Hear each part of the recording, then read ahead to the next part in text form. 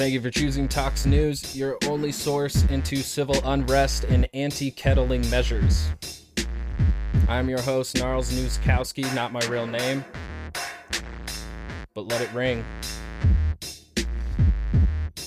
We got stuff today, 2 video segments, and of course a wonderful weekly update from Media Watch. But of course, I like to begin the podcast now, starting with a Pledge of Allegiance.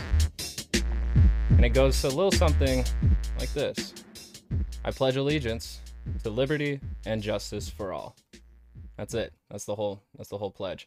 So let's dive right into it. Now that the pledge is out of the way, we have the weekly update from Militia Watch, March 15th edition. And it reads, beware the Ides of March. This week we dive into some of the news about the following. 1. Neo-Nazi arrested on illegal possession of a firearm seems to think old crimes don't count. 2. Wolverine's informant says he got involved via Facebook. 3. DOJ charges too soon. Wait.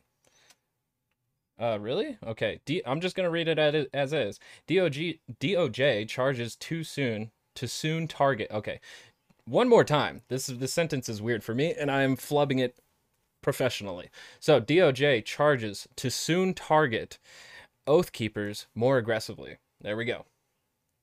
And then finally, Bundy hints at equating mask mandate protest to a revolutionary struggle. Cool. So we begin with legal proceedings. It says Paul Gypsy Crusader Miller, that's his nickname, I guess, was arrested over gun charges. Boogaloo adherent also pleads guilty for the same. Paul Miller, the neo-Nazi known as Gypsy Crusader, was arrested this past week in Florida for being a convicted felon in possession of a firearm. This charge could lead to a maximum penalty of 10 years in prison. Miller has a history of pointing his followers to harass targets such as interracial couples, black people, and Jews. He waived his Miranda rights and talked to the police willingly. The court proceedings so far have been a list of the numerous violent and aggressive things Miller has said, done, or encouraged his followers to do. Glad mainstream media is keeping up to date on that. Frank William Robertson Perry, a Boogaloo adherent from near Baltimore, pleaded guilty to illegal possession of a firearm by a convicted felon this past week, as well, alongside the Gypsy Crusaders. He asked his girlfriend to purchase a lower receiver for an AR-15 style semi-automatic rifle, then bought an assortment of accessories for the firearm online. Jaap Willem Lijbers, the Dutch Boogaloo adherent arrested last week, is still receiving cash payments from followers as he sits in federal detention. So there's a couple of updates on a few actors of 2 Boogaloo, one Dutch, one American, and the other of neo-Nazi persuasion. So more on that as the stories develop, I'm sure. We then have Michigan Wolverine Watchman informant Dan testifies. This past week, a confidential informant for the FBI known as Dan testified in the Wolverine Watchman case regarding the kidnapping plot aimed at Michigan Governor Gretchen Whitmer. He said in a statement that Facebook is what led him to the plot. Given Facebook's decade-plus tenure of allowing a healthy militia ecosystem on their platform, this isn't particularly surprising, and I agree. Even the Boogaloo movement had a good amount of organizing on Facebook. And speaking of organizing on Facebook, Kenosha Guard's Rittenhouse trial delayed at least 7 months. And if you don't get that reference, that's because Kyle Rittenhouse found Kenosha Guard on Facebook community group's webpage, and that's how he ended up in Kenosha, Wisconsin, even though he hailed from Illinois, and he shot 3 protesters that night. So, shouts out to Facebook for bringing communities together. After an agreement between the prosecution and the defense, the trial of alleged teenage shooter Kyle Rittenhouse was pushed back at least 7 months to allow for lawyers to better build their cases. Wow. That's amazing. Allowing him to build a stronger case of defense doesn't sound like the prosecution team is very prioritized in actually getting a prosecution charge. So We have the J6 updates. The Department of Justice now claims that Stuart Rhodes, the leader of the Oath Keepers and a J6 attendee, wanted to use quote-unquote force and violence to take the Capitol from messages sent over Signal. Signal is one of those not coded, encrypted messaging apps that anybody can get from an app store. He stood outside of the Capitol building while his followers stormed the building and coordinated with them for much of the day, often via direct contact. More Oath Keeper arrests are likely to come in the next few weeks as prosecutors have signaled towards that move. Here are some updates on them. Thomas Caldwell, of one of the Oath Keepers charged with conspiracy, said he wanted to, quote-unquote, hang the traitors ahead of the storming, according to new documents. This past week, a judge ordered his pretrial release. Robert Minuta, the owner of a tattoo parlor vandalized last week, and a security operative for Roger Stone, a head of J6, was arrested this week. He was released on bail shortly thereafter. Joshua James, an Oath Keeper who chauffeured Roger Stone as part of his security detail, was also charged this past week. The judge elected to keep James in jail due to his PTSD, anxiety, and depression, all of which are likely to be aggravated by jail time. So the Q shaman will also remain in jail at the discretion of the state while awaiting trial. Another person identified as taking part in the J6 storming was ID'd by his workplace, from which he called out sick for the rally. He was known for wearing Trump gear to work. The FBI released new footage of the would-be pipe bomber who strolled through D.C. late on January 5th. The attempted bomber left pipe bombs at the DNC and RNC headquarters and has still not been identified by authorities or other investigators. The Pentagon also just extended the deployment of the National Guard in D.C. for about 2 more months, keeping an armed presence and lockdown in the U.S. Capitol. Politicians can also use campaign funds to buy body armor and pepper spray should they fear violent groups on the campaign trail.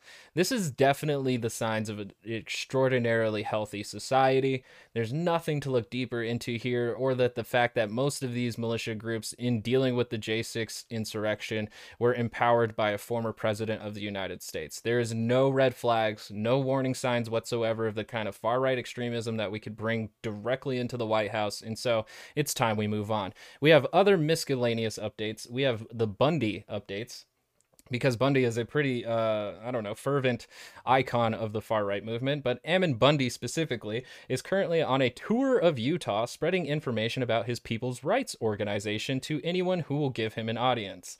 I'm doing the same, but it's more of anti-capitalism. This network has been described by insiders as an Uber for militias. Oh, no. And has aimed its sights at mask mandates and other public health measures over the past few months. This is good because we're heading towards spring break, where yet again people want to go out and do things for very, fun, YOLO kind of reasons. And just as we're kind of coming out of the darkest bit of it, where we had hundreds of thousands of Americans getting cases per day, and we saw 4,000 deaths per day as well, coming through those winter months. It's good that we just throw all of our cautionary tales to the wind and start showing our titties for some beads. Let's get back to normal, people. During his tour, Bundy has said he's, quote, not going to try to foster a rebellion. I'm only trying to preserve the rights which God gives us, unquote, when discussing having to wear face masks. Yeah, and I brought it up with the Milo Yiannopoulos story. I really hate when God is used as an excuse for people to not give a fuck about their neighbors. I'm more concerned about my right to not wear a mask than your right to not have this virus. So, cool. GOP updates. According to new FBI documents, a Proud Boy and Trump official were in contact with one another just before the storming. That is hot. That's hot. Member of the Arizona legislature, Wendy Rogers, posted this past week that she spoke at an Oath Keepers recruitment meeting.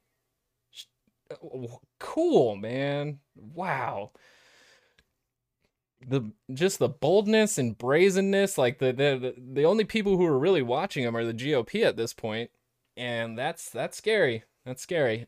She also affirmed not only that she supports the group, but that she claims to be a member of them. Yay! More government officials bumping shoulders with right-wing militias. Yay. Not a sign of a country in decay or late-stage capitalism. There's nothing to see or worry about here. I don't even know why I keep coming to Militia Watch updates. If it's not on CNN, I probably shouldn't even be concerned with it, to be perfectly honest with you. We have further reading that you can get from Raw Story, one of them being on militia groups turning on themselves, which I'm gonna save that one. That one sounds fun. And then there's another one coming from a news cafe on police working with a militia in California. And again, I'm pretty sure California, I don't remember what city it is, but they have a sheriff's department that has an internal gang called the Executioners. So not surprised by police working with militias in California. Not surprised of police working with militias in any state. Not surprised of militia members being a part of the police. Not surprised of militia trying to get public office, because essentially they need power. You know, being a militia with guns isn't necessarily enough for them to enact the change that they want to see. They need power. Raw, unadulterated, fuck you power. All right, so moving on from that bleakness of what are my American militias up to, is Crowder. Literally the show I hate the most out of right-wing narrative propaganda. And there's so many other videos that I wanted to do, but just the amount of contempt for social issues that are just put on display in this video is just out of this world. And also, like, I really feel like he got on his shit. Like, he was really excited to do this segment, and he brings that energy. He really does. So, for the listeners, the video is called Rioter Privilege. Mainstream media ignoring new George Floyd riots. And that's kind of true. They're not really putting as much attention on the protests or the movements as they did last year, mainly because left-wing media doesn't want Biden's administration to look as chaotic as Trump's administration when it comes to dealing with, organized movements. But it's pretty unfortunate that they're very quiet on this situation, and even more silent on the police tactics specifically. But Crowder really brings in this energy of fuck all them leftists, and I really couldn't ignore it. So let's get it. This is my question for you today. How did our country get to the point where you can work your entire life, you can provide for your family, I like how he said you can work for your entire life, as if like work is an inherent freedom and not like a tool like built on like that we have to, like you have to provide for your family, otherwise you're not going to get supplies or resources for your family. It's not a you can work, it's a lot of you have to work. Like millionaires and billionaires can work, but they don't have to.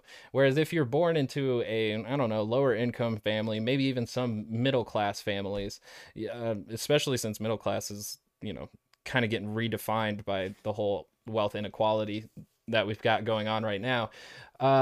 You usually have to work in order to have the resources that are necessary in the foundations of participating in a society, mainly this one that feeds off of capitalism. So it's crazy to me, because it just reminds me of the German saying of, you know, work is freedom. And let's not begin that way. But a drug-addicted, violent felon, George Floyd, Jesus Christ, to some, of course, gets his family $27 million. See, and also too, I like how when he brings up George Floyd, he immediately says drug-addicted felon, not father or citizen, or no adjective or pronoun that would necessarily get you to like him. $1 million. Wow. From refusing to comply with the police and overdosing on Chinese fentanyl. Tell me before you see what we're talking about. No justice, no peace. And see, like, Crowder there is doing something even more egregious, is that, yes, he had fentanyl in his system, but even the guy who found it in there did not say that was the cause of his death. So we're again using misinformation. This is This is misinformation on the level of using it as disinformation to get the misrepresentation of George Floyd's death. The fact being that there was a man sitting on his neck for 8 minutes and 46 seconds while there were other 2 officers on his back.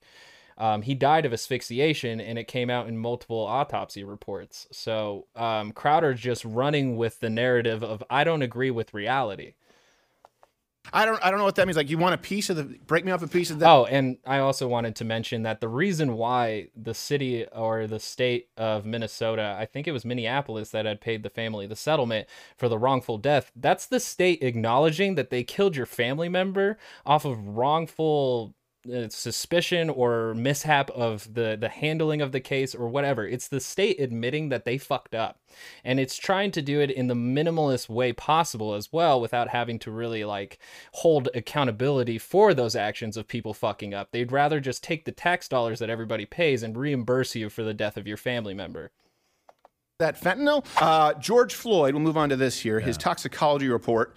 People may not know this, but now it'll be admitted as evidence, revealed fatal levels of fentanyl in his system. I like how he's reporting that this is new news, too. It's not. Like, the thing about George Floyd having fentanyl in his system, that was known since June of last year. So this isn't new news, and he's presenting it as if it is, only to reignite it in people who have these conversations about George Floyd. And what's funny to me, too, is that they always bring up like these things that he uses drugs, he's a former felon, only into justifying in his death. So really, like, every time that a black person goes down, or even some people that it may even happen in white cases, but white cases don't usually make national news, but somebody who goes down this way, like Philando Castile, even like Trayvon Martin, even Tamir Rice, they try to find ways that like are their actions in society that would make them look like an unproductive person, or at least a degenerate, so that way when they're murdered, you don't feel too much sympathy for them. There's no wrongdoing in killing a degenerate. You know what I'm saying? So system that causes lungs to fill with fluid, as well as methamphetamine, COVID, and over the weekend, the city of Minneapolis paid George Floyd, the family, $27 million in a wrongful death. He didn't die of an overdose. AB said that and they keep doing this. AB said that if Mr. Floyd had been found dead in his home or anywhere else, and there were no other contributing factors, he would conclude that it was an overdose death, except the specifics of his body and the autopsies showed that he died of asphyxiation, lack of air. So it's very funny to me that like he had so much fentanyl in his system that I assume if he had made it home without any cop coming into contact with him at all, he would have died anyways. And it's like, well, we'll never know because a cop did sit on his neck for 8 minutes and 46 seconds. Of Minneapolis paid George Floyd, the family, $27 million in a wrongful death settlement. So remember, kids, PJ. when chasing the dragon, if it's dirty, it's not heroin. It's Chinese fentanyl. And Chinese fentanyl is deadlier. Thank you, PJ the Crowd. Yeah, fentanyl, I mean, some of it does come from China, but it's also imported from other nations. That's just like really anti like Chinese to like say the Chinese virus and then the Chinese fentanyl. Like we're really, and especially with like recently with China having its largest military, or I mean navy in the world, and then also they're coming on the rise of the economic world stage, possibly knocking America off of its power stool. It's very fascinating how much the right wing is building up its anti-Chinese rhetoric in preparation for the day that we actually go to Cold War with China. Crack Muppet, but we gotta. And more awesome. No. PJ the Crack. Get rid of PJ the Crack Muppet. I don't want him here. I don't want him. We have kids who watch this. No, get him. Get rid of him. Get rid of him. We don't want PJ. YouTube to mark this as child friendly. Wow. Can't believe it. Mixing fentanyl Crack, poor and guy. meth. It's a problem. Combo. He needs to get his life together. It cuts through, though. It keeps you kind of even keeled. So fentanyl, COVID-19 in his system. Here's just what, before we move on to this, why aren't we being consistent? Fentanyl, methamphetamine, also THC, stuff like that. Remember the Florida guy who died in a motorcycle crash? He was Man who died in motorcycle crash counted as COVID-19 death in Florida report.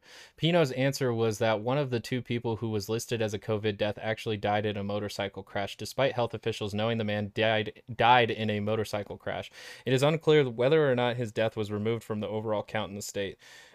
So one, this being irrelevant to the case is that it's in Florida. Two, the ineptitude of doctors reporting deaths in their hospitals has nothing to do with like 2 autopsies that were reported on a wrongful death done by the state. So honestly, like this truly has nothing to do with anything except for trying to figure out, well, if we fucked up with so many other people's deaths and marked them as COVID, how did George Floyd slide under the radar? It's because he had 2 autopsies very tied to the case that is going to happen over the next few weeks that said he died of asphyxiation. At least 2 autopsies went down, my dude. So like that's why it didn't get marked down as a COVID death, whereas people who died in the hospital probably didn't receive autopsies immediately, especially with overcrowded situations going on. It was a shit show with how we rolled out COVID-19, and that's an even more complicated, complex story that we would have to get into in another episode that would also have to incorporate Trump's response to it back when he was president. So that's a very long, different conversation that has literally nothing to do with any of this, but yet he's tying it into the George Floyd case. And why wasn't he a COVID-19 death? Because he was choked to death. Is listed as a COVID-19 death. Why isn't George Floyd being listed as a COVID-19 death? When we say, oh, it's Derek Chauvin, which again, the report doesn't show that he was killed by, by the pressure to his neck. Yeah. Horrible police. He wasn't killed by the pressure on his neck. He was killed by asphyxiation, which is a lack of oxygen flowing through your body and into your brain, which was also attributed to the 2 large individuals that were on his back at the same time as Derek Chauvin was on his neck. So although his esophagus was not crushed, his airflow was restricted. That's asphyxiation, Crowder, and you know it, you're just ignoring it. Police training. We know that drugs obviously would have interfered right now with COVID-19. There would have been some comorbidities, I would imagine. Yeah. But COVID-19, and he was saying, I can't breathe. Let me ask you this. If you go to a hospital and you say, I can't breathe, I feel like I can't breathe, and then they test you positive for COVID and you die, you think they're going to list you as a COVID death? Of course. You see how, like, also that's like a non-equivocal example to use, because if you go into a hospital and say I can't breathe, you're coughing a bunch, of course they're going to try and test you for COVID-19 while you're in a pandemic. Now let's make this hypothetical situation a little bit more accurate to the situation that happened. George Floyd is brought in on a stretcher saying he cannot breathe while Derek Chauvin is sitting on his neck and 2 other officers are holding down his torso and his legs. Let's move from there on whether or not they'll hold it to a COVID case in that situation. They listed a guy who crashed his motorcycle drunk off his ass as a COVID death, and a guy in Michigan who tried to blow his head off with a shotgun as a COVID death. But now with George Floyd... Again, the ineptitude of hospitals reporting COVID-19 deaths has nothing to do with the murder of George Floyd. I'd want to believe the only contributing factor was a knee on neck. He did kneel on his neck for 8 minutes. Oh my God. Like, out of everybody in the room, Bryan Callen comes in with a little bit of common sense. Well, he did have a guy on his neck for 8 minutes. Good for you, rape allegationist Bryan Callen. Fucking A. Yeah, it doesn't help. No, of course not. But Steven. Yeah, it's a terrible thing. Hold on, I glossed over something really quick. That was smart, Brian. Don't touch it. Just hop out of the conversation. You're just like, whoa, these waters are getting a little too racy for me. This is a different pool. I need a different pool. So George Floyd had COVID-19? Yes. As you said. And again, this isn't even new news either. This came out at the same time with the fentanyl report back in June of last year. And they're pretending like this is new news. This is really gross, slimy shit. But I have not heard that before. Yeah, he had COVID-19. The toxicology report says shows he had COVID-19. Yeah, but if you want me to lean on, I can kneel on anybody's neck here. We'll see how well that goes for you. I guarantee. Look at that. Look at that. It says right there.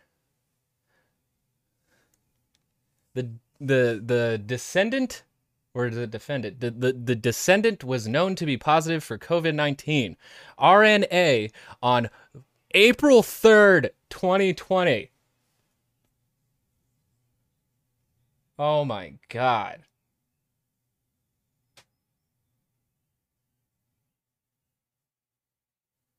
So he tested positive on April 3rd, died on May 25th, and we're holding that? We're holding that as he had COVID. This is good. This is good. Look, he also had caffeine. Are we going to say that it was a caffeine-related death? Are we going to say that too? Come on, guys. What the fuck? Yeah, but if you want me to lean on, I can kneel on anybody's neck here. We'll see how well that goes for you. I guarantee you, Neil, we're not going to die. So let's go. See, that's awesome. And Crowder even says, I guarantee if you knee on my neck, we're not going to die. And that's probably because they wouldn't allow anybody in the studio to sit on each other's neck for 8 minutes and 46 seconds. They also probably would show a bit more restraint than Derek Chauvin would, because humanity might come into their world for a little bit to realize, oh, this is fucked up. Unfortunately, Derek Chauvin did not show any of that emotion for the entire 8 minutes and 46 seconds. He even put his hands on his hips to even show that power move that, look, Ma, I can choke a man with no hands. So here we have Minnesota. Friday night, there was a drive-by shooting in the George Floyd Autonomous Zone. It's like Chaz, only more violent. So this is what happened. There was a shooting in the Autonomous Zone. It's like Chaz, but more violent. Like, that's great. That's great. That's great. Like, not even representing Chaz correctly, even though there was shootings and murders that happened at the Capitol Hill Autonomous Zone. And the same thing has happened now recently at the George Floyd Memorial Park. It's just, or George Floyd Square. Oh my God. All right, let's get into it. Steve, you're such an agitator. It's what it is. Look, here's what happened. So this is in the Minnesota Autonomous Zone. Guy got shot, wouldn't let the cops in. And so what happened is they carried this person who was shot. They carried him out to the hospital. The police couldn't get to him, and this person died. And I'm sure they just did a tremendous job of stabilizing that victim's spine. And so by the time the cops arrived, the victim had been died. Here's a clip.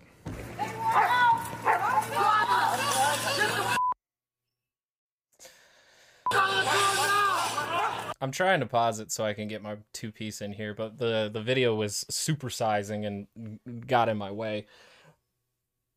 So the thing is that Crowder makes it sound like they carried him to the hospital, as if they actually used a bunch of people and walked him to the hospital. That is not the case. And the thing is, too, is that they didn't walk him out as the police were arriving.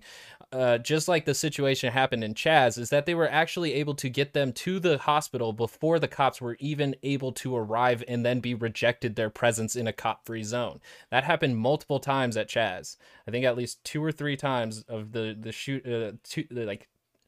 out of the 4 shootings that had happened in Seattle, they were able to transport the people who were victimized before the cops would even arrive, which is funny that you have to have cops arrive before you actually have paramedics trying to get to the situation, because what do we need when there's already victims bleeding is that we need more cops.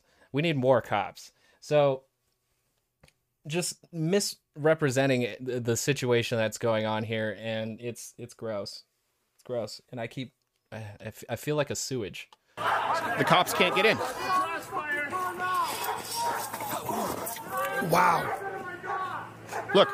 This is in Minnesota where they don't allow cops in that area? Yeah.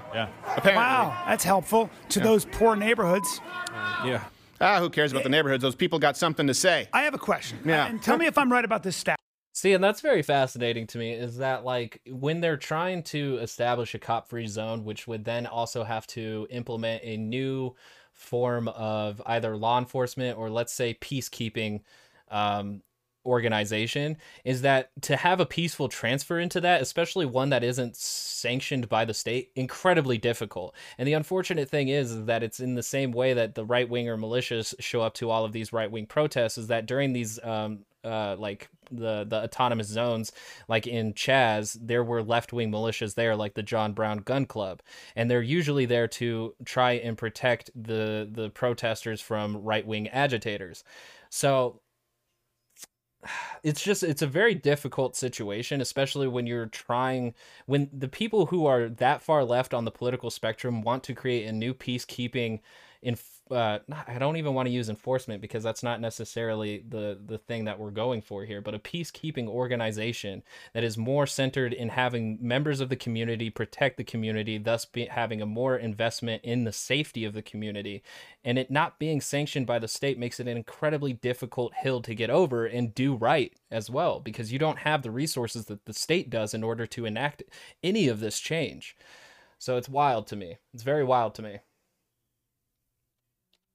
Probably not. I believe in 2019 or 2020, policing has gotten so good that of the 10 million plus arrests, only 9 unarmed black men were actually shot. Is this true? I think it's 2018. I think it was 8 or 9, and then there. So I like how he brought up statistics of 2020, which are a much relevant conversation to have than 2018, which for some reason Crowder takes it all the way back to. And it's a little bit harder to find all those statistics. We have a breakdown. Let's see, indicated mental health crisis. 4%. 51%, 12%. 91% of victims were determined to be armed with objects ranging from toy weapons to pepper spray to tasers to guns. That's also the very difficult thing of trying to get clear-cut statistics from the police, because as you can see here, some of the armed was also considered toy weapons, at least coming from this study from Databricks. That was from 2015 to 2020. Is that 91% of police police shooting people, 91% of them were determined to be armed, and that can range from toy weapons to pepper spray to tasers to guns. It's just 12% of incidents may have been recorded by body cams. 12% of police shootings. That's crazy. That's crazy. There's definitely more statistics to break down here, but even 9 unarmed black people being shot is not something a nation should be necessarily proud of. And then you also have to look into those case-by-case basis of why somebody who is unarmed is being shot by the police. And then Crowder brings up interesting statistic after that. There were 19 white people. I mean, there were 19 white people. 19 white people unarmed? Is that what he's saying? 10 million plus arrests, only 9 unarmed black men were actually shot. Is this true? I think it's 2018. I think it was 8 or 9, and then there were 19 white people. I mean, that's if you. Okay, so he was correcting Bryan Callen. Bryan Callen didn't even have 2020 statistics. Crowder was saying actually that's 2020, and then he said that 19 unarmed white men were shot, which again. Is that not an issue in how police handle situations? Now, with the white people being the category of, well, the police doesn't have a systemically racist bias or institution within it, does it not have a violent institution in it to where we're ending with 27 total unarmed deaths? Look at, I'll take those odds if I'm playing the lottery. Yeah, I'll take those odds, under any circumstance. If you had a test and it was 10 million questions and you only got 9 or you know what, 50 or 100 wrong. Yeah, that's not significant. Is that an A? It depends if yeah, but the problem is that when people get the F, these are cops and these are people's lives. There's no accountability going across. So even though we have 10 million arrests and then say. What was the statistic? What was Brian going off of? 50 people unarmed being shot out of 10 million arrests. He's fine with that, but he's not even bringing up the question of whether they were justified killings and whether or not there should be accountability on those killings. He's just fine that 50 out of 10 million, that's a small enough margin of mistakes that I'm cool with. Tell that to the fucking family members. If what I got wrong came from a training pamphlet. Well, that's not the problem that they point out. They point out any black person, meaning a person with a gun who happens to be black who is aiming it at an officer firing if that. So, I mean, I had a pretty interesting statistic that came out of this Databricks over here that has from 2015 to 2020. Scroll. In terms of absolute numbers, more white people were fatally shot by police than any other race, with 2,591 fatalities since 2015. In 5 years, 2,591 white people were fatally shot. In 5 years. And it doesn't even specify how many of those were armed and not armed. Unfortunately, but it does say down here that 91% of victims were determined to be armed with objects ranging from toy weapons to pepper spray to tasers to guns. Why are we not then having the conversation of whether or not white culture is more violent or more predictable to make crime, and that's why they're getting shot by the police? Why are we not having that discussion when it comes around to that time? If white people are continually being shot by the police, why is there not more of a outrage or significance in wanting to change the outcome of how police treat suspects. And I think it mostly stems from the fact that conservatives and Republicans don't even give a fuck. They don't care about criminals. If you're a criminal, you probably deserved it. And that's exactly why before he said George Floyd's name, he said drug addicted felon. So that way you can remove any humanity that you may relate to that human being, so that you can further move into the process of allowing police to kill people in the streets before they actually have trials. You're allowing state-sanctioned extrajudicial killings. This is almost to the level of vigilantism by just allowing this. Like, we're reaching Judge Dredd. The more and more we don't hold counts accountable, the more and more we don't allow the system to actually transform into something that doesn't need guns on every police officer and every response call. We're moving into the cops can decide whether or not you're going to make it to court. That officer shoots back. I'm just saying that policing has gotten better as a result of the pressures from 2015 onward. We know that. No, it hasn't. I even found like a really great graph where, like, since 2015, like, police killings have not moved very much. We do see like a little slight decrease in 2016. Why is that? Because Philando Castile was killed and there was massive protests, not to the size of George Floyd, but massive, and it was nationwide. What happened in 2020 to where those amount of killings went down to near the same level as 2016? George Floyd happened. So police are put on watch a lot heavier after these kind of situations happen, and so then killings do go down a bit, but it's not by much. It's really not by much.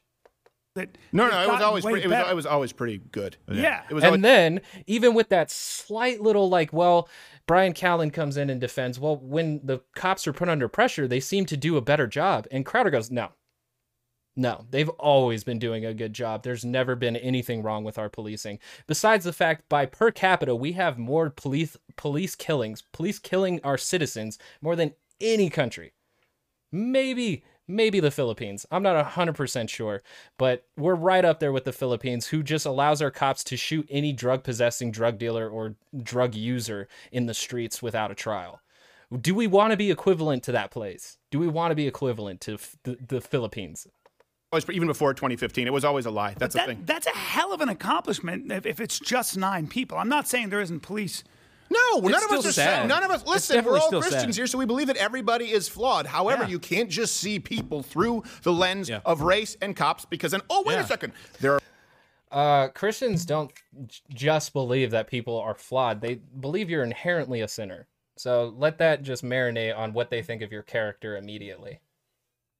There's a higher percentage of cops who are black than the actual percentage of black people in the population. Oh, what do we do there? More black people right now in the United States of America believe in at least as much of a police presence as there's, or more. I wonder why. Maybe because of what you just saw in Minneapolis. I'm sure the woman who lost her son probably wasn't too fond of the fact that some white Antifa, and unfortunately, I hate to say this, but black people who go along with them because they think their allies shielded the police from saving her son's life and the paramedics. I'm sure that black mom's not thrilled with it. The hits keep on coming.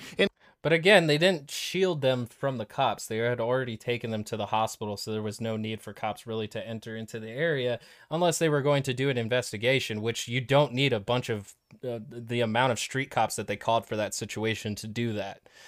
And the thing is that there was a poll that was put out that did show that people in I guess African Americans and African American communities wanted to see the amount of police presence, if not more. And I'm not sure exactly why that is. It may be because they do see a lot of crime from day to day. But the thing is that when you do look at where there is the most police presence, it's already there, and it also does not decrease the amount of crime that goes on. So that's realizing that correlation between each other, that there is already a ton of cop presence and there is no decrease in crime, shows that our form of policing does not work. In Louisville, Kentucky, protesters intimidated young girls going to because this is privilege, this is systemic oppression. When I think systemic oppression, I think we need to send a gaggle of protesters to stop girls from going to a cheerleading. You're comparing them to And see, Crowder's framing this too as if they had gone there to specifically block the cheerleaders from going in there, when in reality the situation is that there was already protesters in the area before people started commuting into that national convention. So a protest is something that is put out into the public's face to disrupt the comfort of the public's view of how things are going on. So it's just unfortunate that those cheerleaders had their convention on that day. I don't necessarily think everybody has to be victimized into agreeing with social movements, but when social movements are happening, I'm not going to feel bad for activists who are passionate and screaming into a megaphone trying to get human rights to be understood by the greater population. The geese, when you say gaggle, they're beautiful. They're beautiful. Canadian gaggle. Spoke to a protest organizer who stands by what happened and a parent who says children should not have been involved. Comments made as cheerleaders headed into a competition at the Kentucky International Convention Center Saturday have parents upset. So now we go. And they didn't show any examples of what they shouted at the kids. They didn't really show them like shouting at the kids or blocking them from going in. The kids unfortunately had to move through a protest to get to where they were going. And that's kind of the unfortunate side effect of a protest, is that you're trying to disrupt the comfortability of the public from a situation that they either ignore or don't understand. Go to Portland, where the hits keep on coming. You're too flexible. And hours after they had a barricade in Portland around the courthouse. Yeah. Hours after it came down. Hours, sir. After it came down, Antifa and Black Lives Matter activists set the federal courthouse on fire while people were inside. That's like the church in The Patriot. Here's a clip. Yeah, that's not even the best clip to show the fire either. There's a much better clip that was circulated by Andy No, far-right activist, or not even an activist, a far-right journalist. He's not even that. He's just a propagandist. But honestly, nobody was killed by the fire.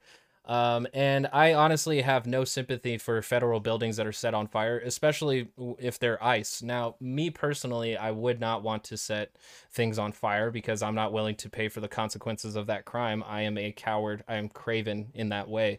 But a building set on fire that houses ICE agents, as long as everybody makes it out okay, because I don't like seeing the loss of life, but fucking ICE building. Fuck what ICE represents, and ICE should be abolished. So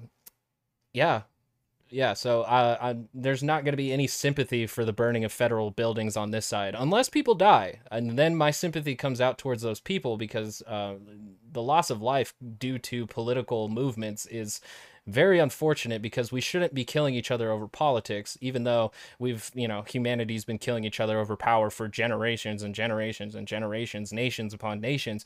But at this point, something that hails itself as the bastion of democracy should really figure out how to reorganize its political powers in a safe and orderly manner. But unfortunately, a lot of our institutions do not want to be changed. They do not want to be moved. So we're at an impasse mostly. And so I can't denounce every bit of political violence that happens to a building, especially as nothing continues to change.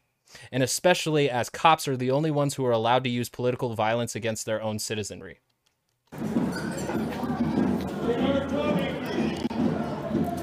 Not to mention, of course, you remember in Los Angeles, the Molotov cocktails being thrown at the drive-thru. You can fight fire with fire, I know, but at least we can turn up the flame some. We got you. That's a music video. And Wendy's is not healthy food, so No, it isn't. No. I'm just saying. That's your problem. They don't use grass-fed burgers, and in my opinion, that's a They don't use the Beyond Meat. That's murder. That is murder. And you know what? Something else, if you watch a lot of these protests, you see them.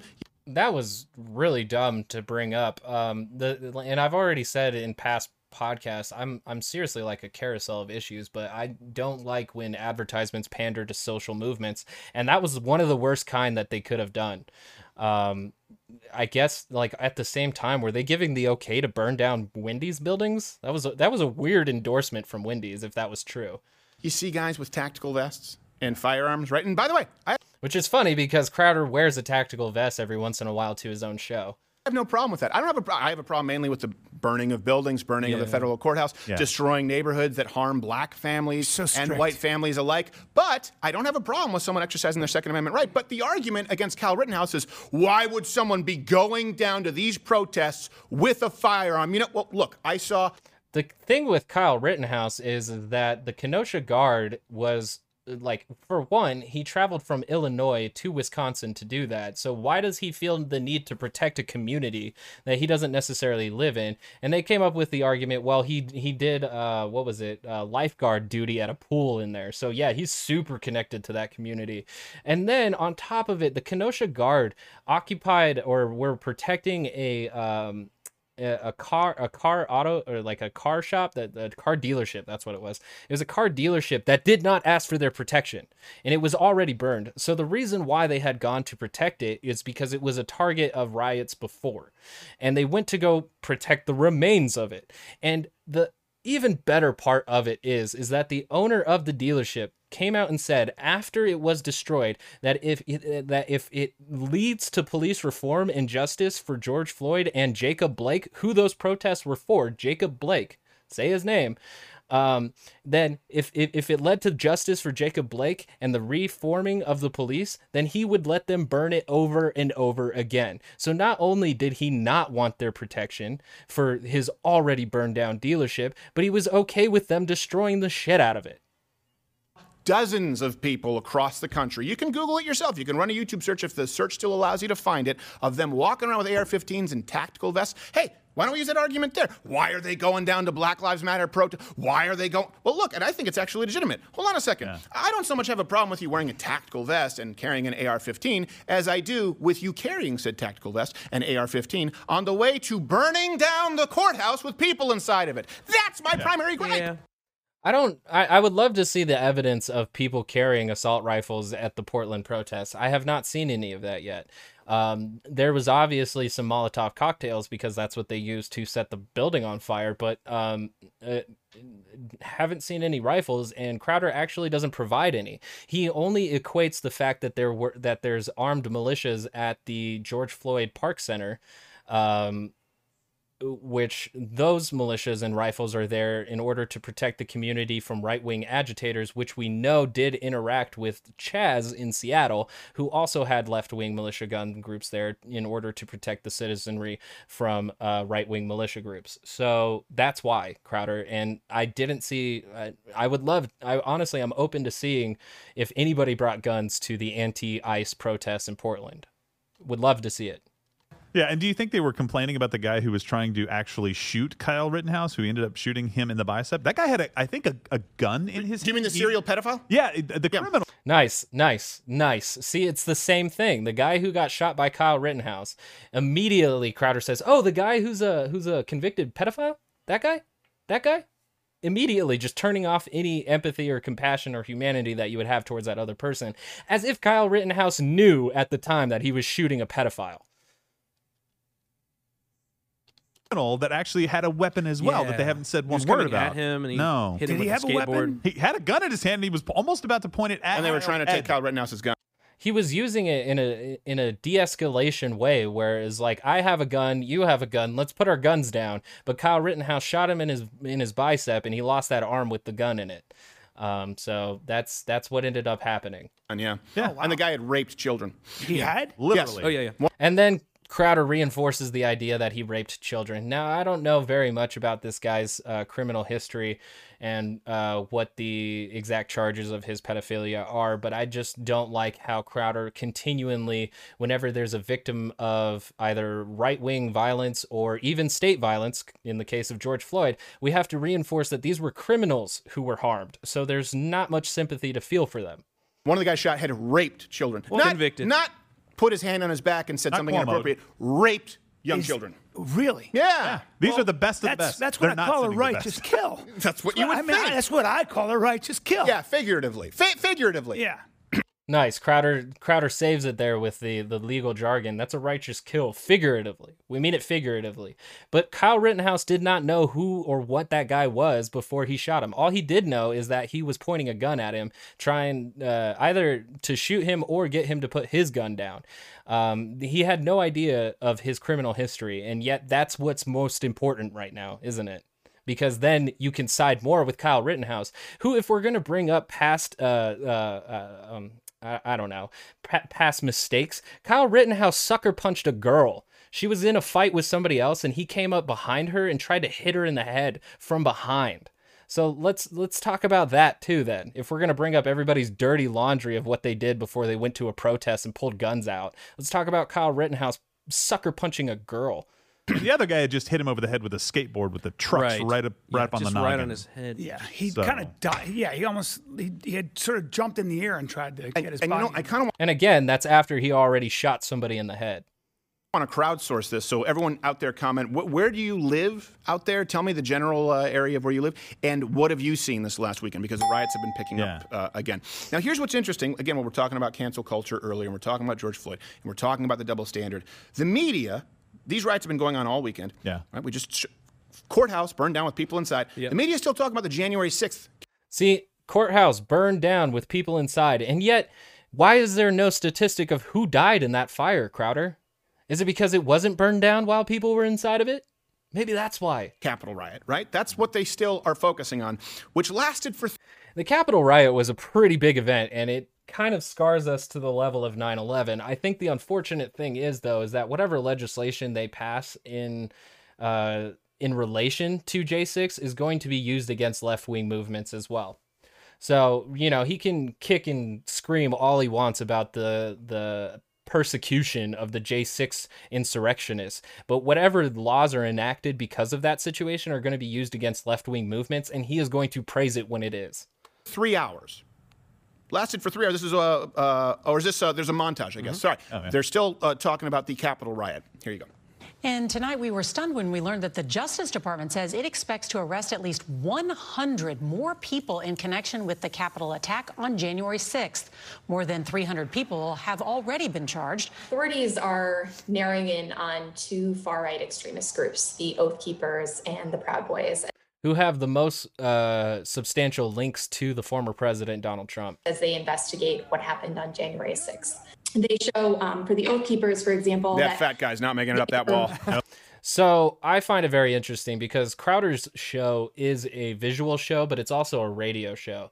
And so what I find interesting here is that while this lady is explaining the connection of Oath Keepers to the insurrection riot, he starts talking about a fat guy not being able to move over the wall, perfectly obscuring her words. I'm going to rewind it just a sec, just to make sure that him obscuring what the reporter is saying is obvious. January 6th.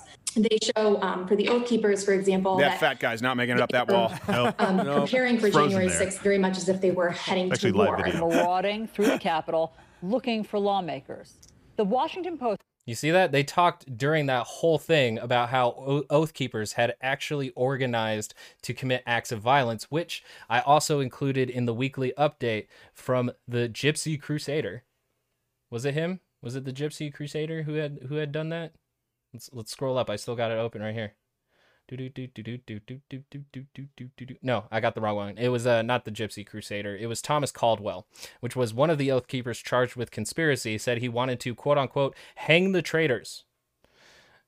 So, like, a lot of this came from Signal, the group here. Another one, Stuart Rhodes of the Oath Keepers, the leader of the Oath Keepers, wanted to use, quote unquote, force and violence, which is a message that they had got from Signal. So this is why the Oath Keepers are being targeted, is because they actually have full-on conspiracy going on of plotting and planning around J6.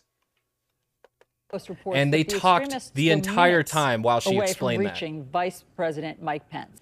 Sacre bleu. So it was 3 hours and $30 million in damage. And by the way, horrible. Anyone who committed an act of violence. Now, the one person shot was shot by Capitol Police. And I'm not saying unjustifiably so, right? We don't have the information yet. We don't know what happened with the other 5 deaths because most of them seem to have happened several days later from natural causes, according to their families and their own texts.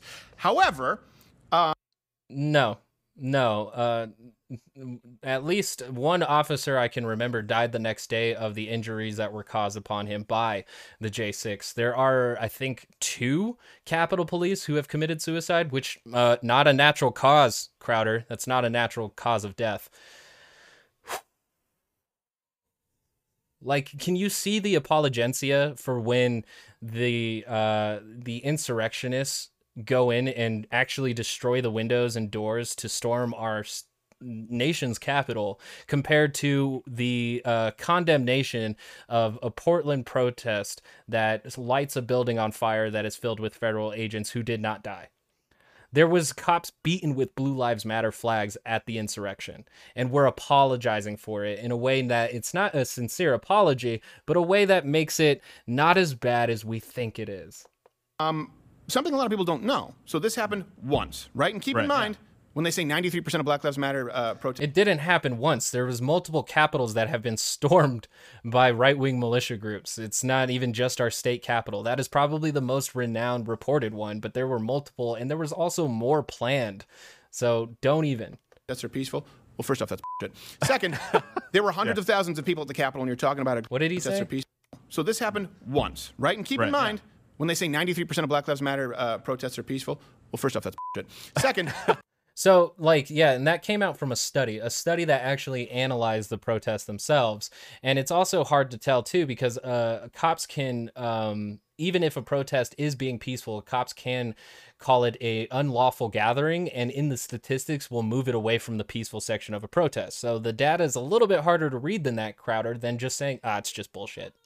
There were hundreds of thousands of people at the Capitol, and you're talking about a group of dozens of people who went rogue. And obviously people should be held accountable for their actions. But dozens of people went rogue at the insurrectionists, but the protests in Portland, that's a concerted effort by the entire group. There's only dozens of people in the insurrection thing, apparently. That's what we're going with here. Cool. They have more guards. Not only more guards than at the border right now. They not only have more troops than at the border, they didn't have any troops. It's not a disaster at the border, by the way. They're sending FEMA, which is not a disaster organization. No. They're sending... Yeah, they kind of are. They're emergency. They help during natural disasters. And what I think is funny, too, is that I think it was in 2018 that Trump had moved FEMA money, budget from FEMA, into building his wall. Whereas the Biden administration, to some applause from me, very little, is actually using them in a more humanitarian effort to try and clean up the situation at the border. Not to the standards that I would like it, but certainly a slight improvement from the Trump administration. FEMA, it's just like, it's fun. It's just. But it's funny to me that Biden administration uses the FEMA budget for exactly what it's meant for, whereas Trump literally diverts its funds to build a racist wall. Just think of it like a clown in a hazmat suit. So they have not only at the state capitol, it went on for 3 hours total, no other legitimate threats since then. It was something that happened spontaneously, wasn't a pre-planned Molotov. Just keep downplaying the insurrection, but how deadly are these left-wing movements? Cocktailing. They have more troops, not only than at the border, they have more troops at the Capitol than in Afghanistan and Iraq combined. National Guard inauguration deployment twice as large as troop levels in Afghanistan and Iraq combined. But that's also because of like the internet and what was going on there, and that they had thought that there was going to be much more like larger gatherings of right-wing groups that were going to converge on Biden's inauguration. And then it happened again with March 4th, where QAnon had thought that Trump was going to be inaugurated as president as the real inauguration date, which obviously didn't happen. So it's, again, much more complicated than that. And there's an actual significant threat to the Democratic-controlled Congress and White House right now because of the idea that these liberals are a bunch of tyrannical, despot dictators. So, Crowder contributes to that narrative, and he's doing it more so right now. Yeah, that's because liberals love guns as long as they're in the hands of the state. Yes. And it's wonderful that Brian Callen really just opens his mouth right now to realize that, why he's there is that he's supposed to help reinforce the right-wing talking points and narratives because he can't do comedy anymore. He doesn't make enough money because he's been canceled so hard based off of his rape allegations. So that's great. And it's, military grade weapons are fine in the hands of the state. But then we need it. But then as long as the state's on their side. Yes. And by the way, we have a problem with the militarization of police. Okay, well, what do I do if I have an intruder? You don't need 20 rounds. Call the police. Yeah. Which ones? The racist police whose precinct we bombed? I think that we're a little murky.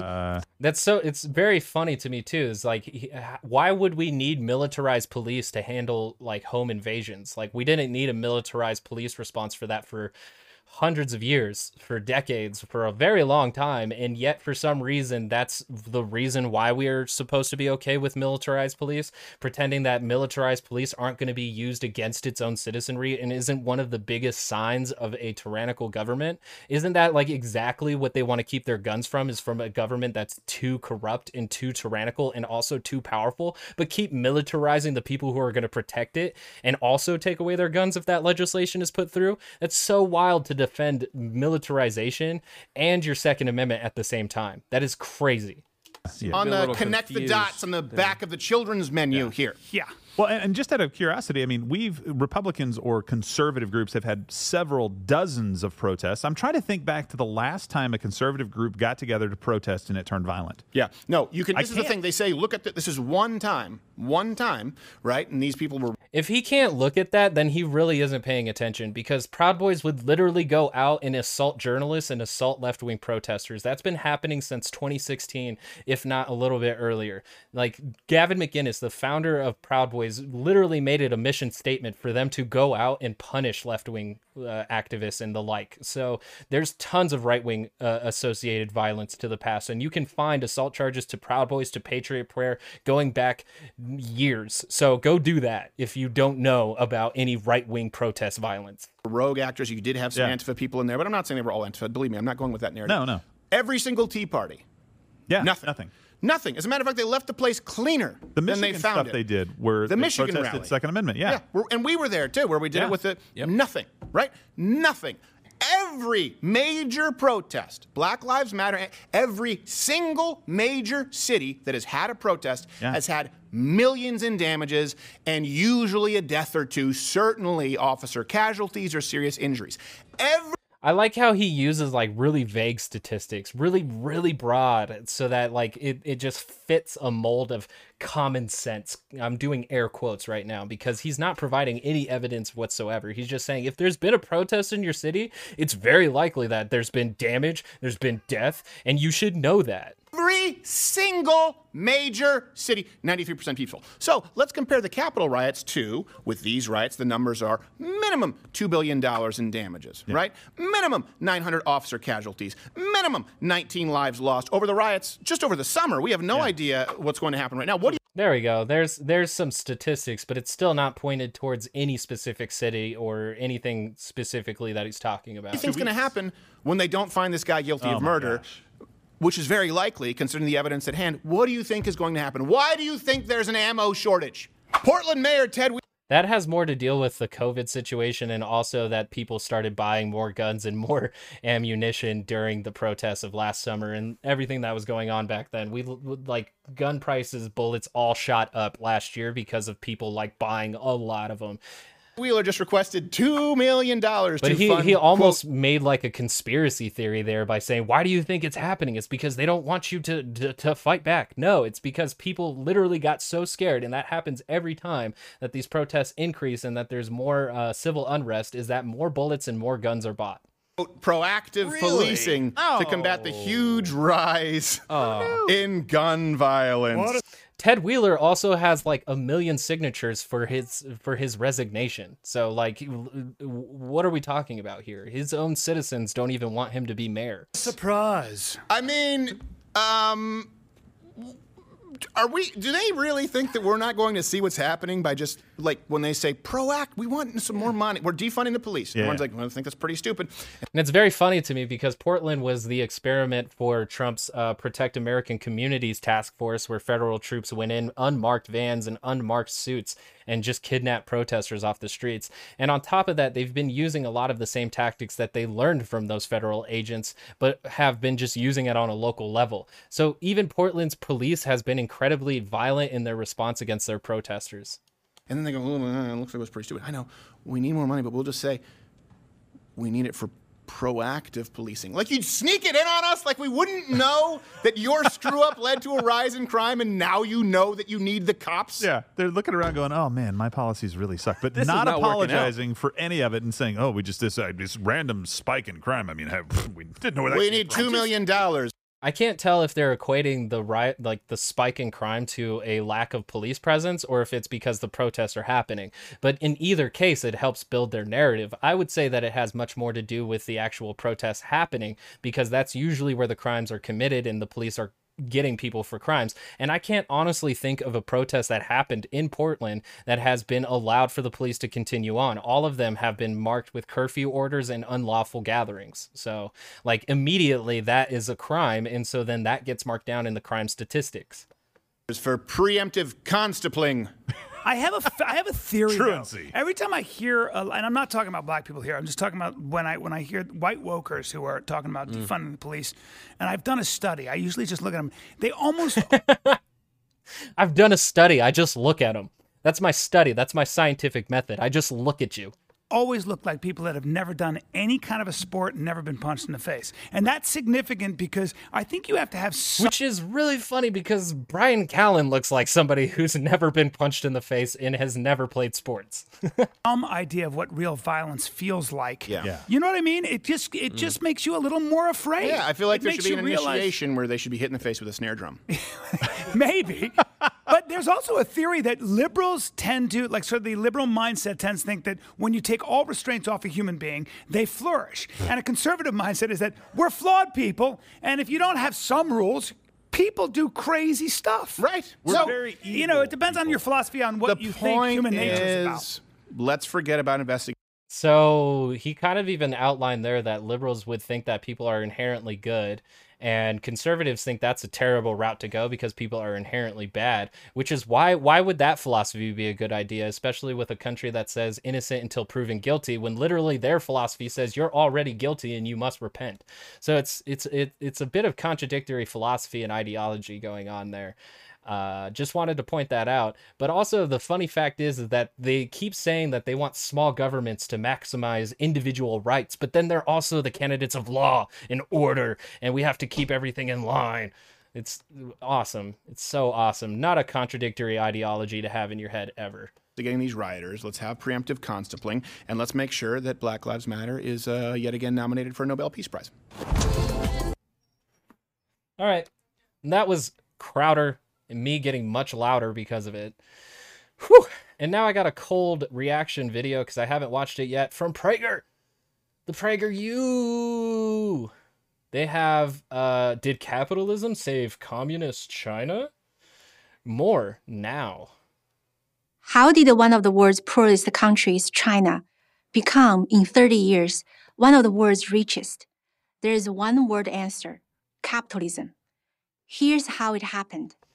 Capitalism did help. I would also give Mao Zedong a lot of credit too for his massive movement of mobilization. Now, while Mao's communism wasn't very successful, and a lot of pieces are still used in the Chinese government today, I'm sure capitalism did help the country compete in the global capitalist market much better. So in 1949, and let's just also acknowledge that I think since the 90s, China has been a state capitalist nation. So that's just acknowledge the that. Chinese Communist Party, aka the CCP, defeated the Nationalist Party in the brutal civil war.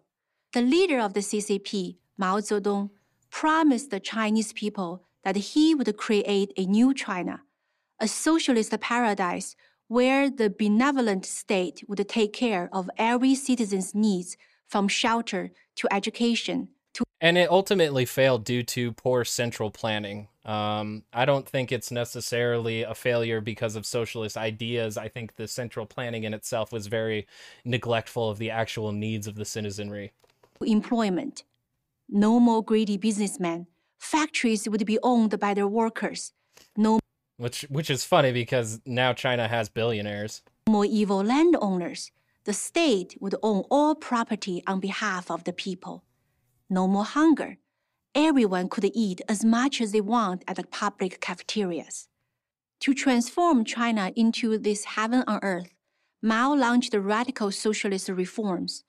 Industries were nationalized, private businesses were eliminated, and land was confiscated. But rather than turning China into a heaven on earth, these policies turned China into a hell on earth. Healthcare was cheap, but there was a chronic shortage of doctors, hospitals, and modern medicine. No one was unemployed because the government gave each person a job. But if you didn't like the job you were assigned, well, that was just too bad.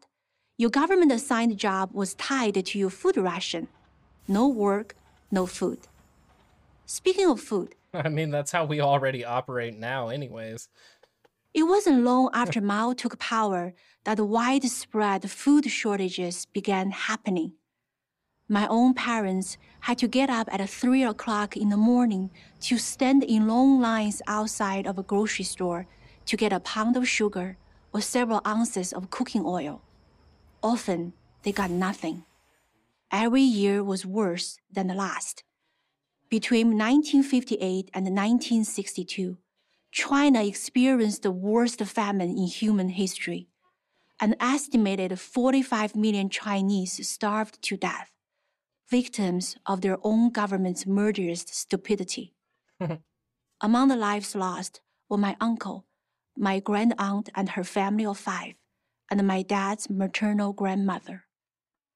At the time of Mao's death in 1976, more than 90% of the Chinese population lived below the poverty line, earning less than $2 a day. The only equality socialism had achieved was an equal distribution of misery. Mao's successor, Deng Xiaoping, recognized that this couldn't go on much longer. The only way to save the CCP's one-party rule was to get the economy going. But how? Deng had no idea. Fortunately for him, a small group of farmers did. In 1978, these farmers, 18 of them in the village of Xiaogang, made a secret deal with their village leader. After fulfilling the government quotas, they would be allowed to keep any surplus for themselves and sell what they didn't need. Such a move was risky because it was a rejection of the CCP's socialist policies, but the result was magical. The first year after this deal went into effect, the 18 farmers produced more grain than the entire village had produced in the previous 10 years combined. The Xiaogang model began to spread to other villages. When Deng heard of it, rather than punish the farmers, he had the good sense to recognize that these simple peasants had shown him how to revive China's economy. Soon after, Deng announced sweeping economic reforms. He opened. I mean, it doesn't really even go into too much how having a surplus would have benefited the community, whether or not they were able to actually spread that surplus value around. And also too, they would have been able to already have the productivity to meet the quotas and have that surplus value. So it's very interesting to me that the surplus value thing is what actually led to the prosperity in the village and not necessarily what they did with that surplus value. So it's interesting. Up China to the outside world, inviting foreign investments, and most importantly, loosening the government's grip on the Chinese people. The results were nothing less than astonishing. The freer the Chinese economy became, the wealthier the Chinese people became. So essentially, the more privatized the economy became, that's what they talk about with free market, is allowing more privatization to go on. In the space of 3 decades, 800 million Chinese people emerged out of poverty. Chinese cities now match and exceeds the greatest cities of the West, skyscraper for skyscraper. The CCP likes to pat itself on the back for China's economic miracle. However, the real credit should go to free market capitalism and 18 brave farmers who risked their lives to give it a try. But again, it's not free market capitalism that has allowed the CCP to uplift China past its old roots. It's actually state capitalism. It's a much more focused, centralized planning between the economy and the state.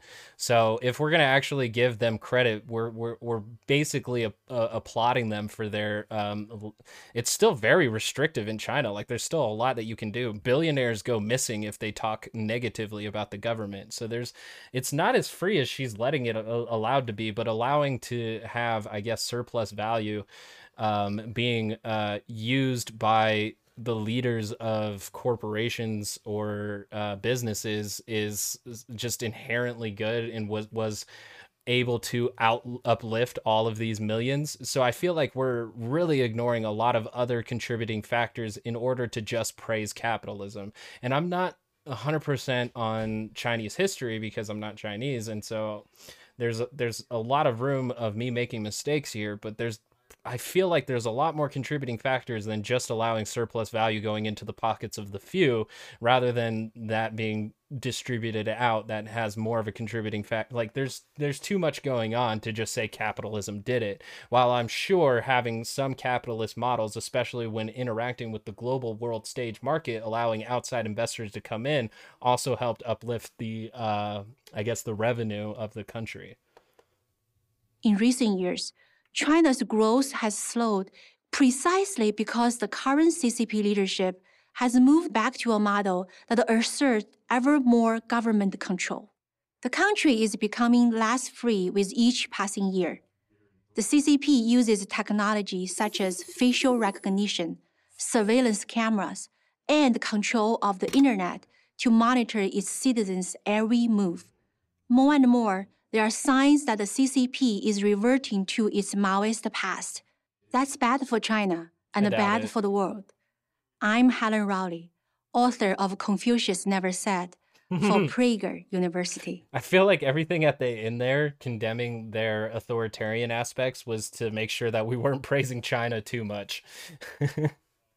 But China's economy is a little bit more complicated than we had just learned from PragerU there, and I mean, now I'm at least a little bit more interested in doing more research, because free market capitalism isn't a tenet of the CCP, as far as I know. It's actually much more state capitalist. So the state has a lot more to say with the distribution of resources, not necessarily privatized profits, but resources in their central planning. So there's a much more complicated story going on here, but we're using the most vague and simplest explanations just to tell you that capitalism is good and that socialism failed, even though it's mostly, I feel like socialism fails a lot harder when it's competing in a global capitalist market, every nation being capitalist, on top of the fact that poor central planning can lead to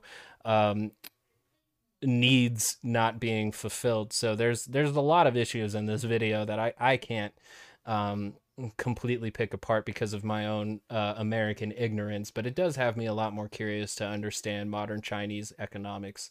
So I can give PragerU for giving me that spark of curiosity, but I'm not going to buy that capitalism was its sole savior, because if we look at the United States, capitalism is actually our decaying factor.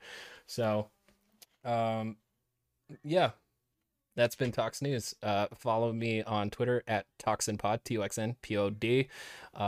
Catch me every Monday, Wednesday, Friday evening is usually when I get these uploaded. And like if you liked, and dislike if you don't. Subscribe, hit the bell, write a review, tell me what you think, tell me what's on your mind. I want to get inside there. I just want to be inside your mind for a little bit. And again, I pledge allegiance to liberty and justice for all. Thank you for joining me, and that's gonna be it. Peace.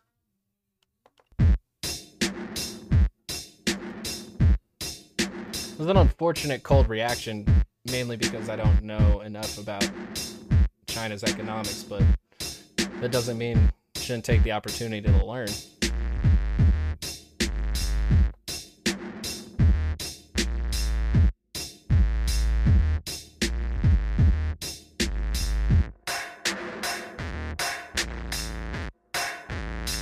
See my music selection at the end of the video if you want, because I pressed the wrong button. So go check out the YouTube channel if you want to see that.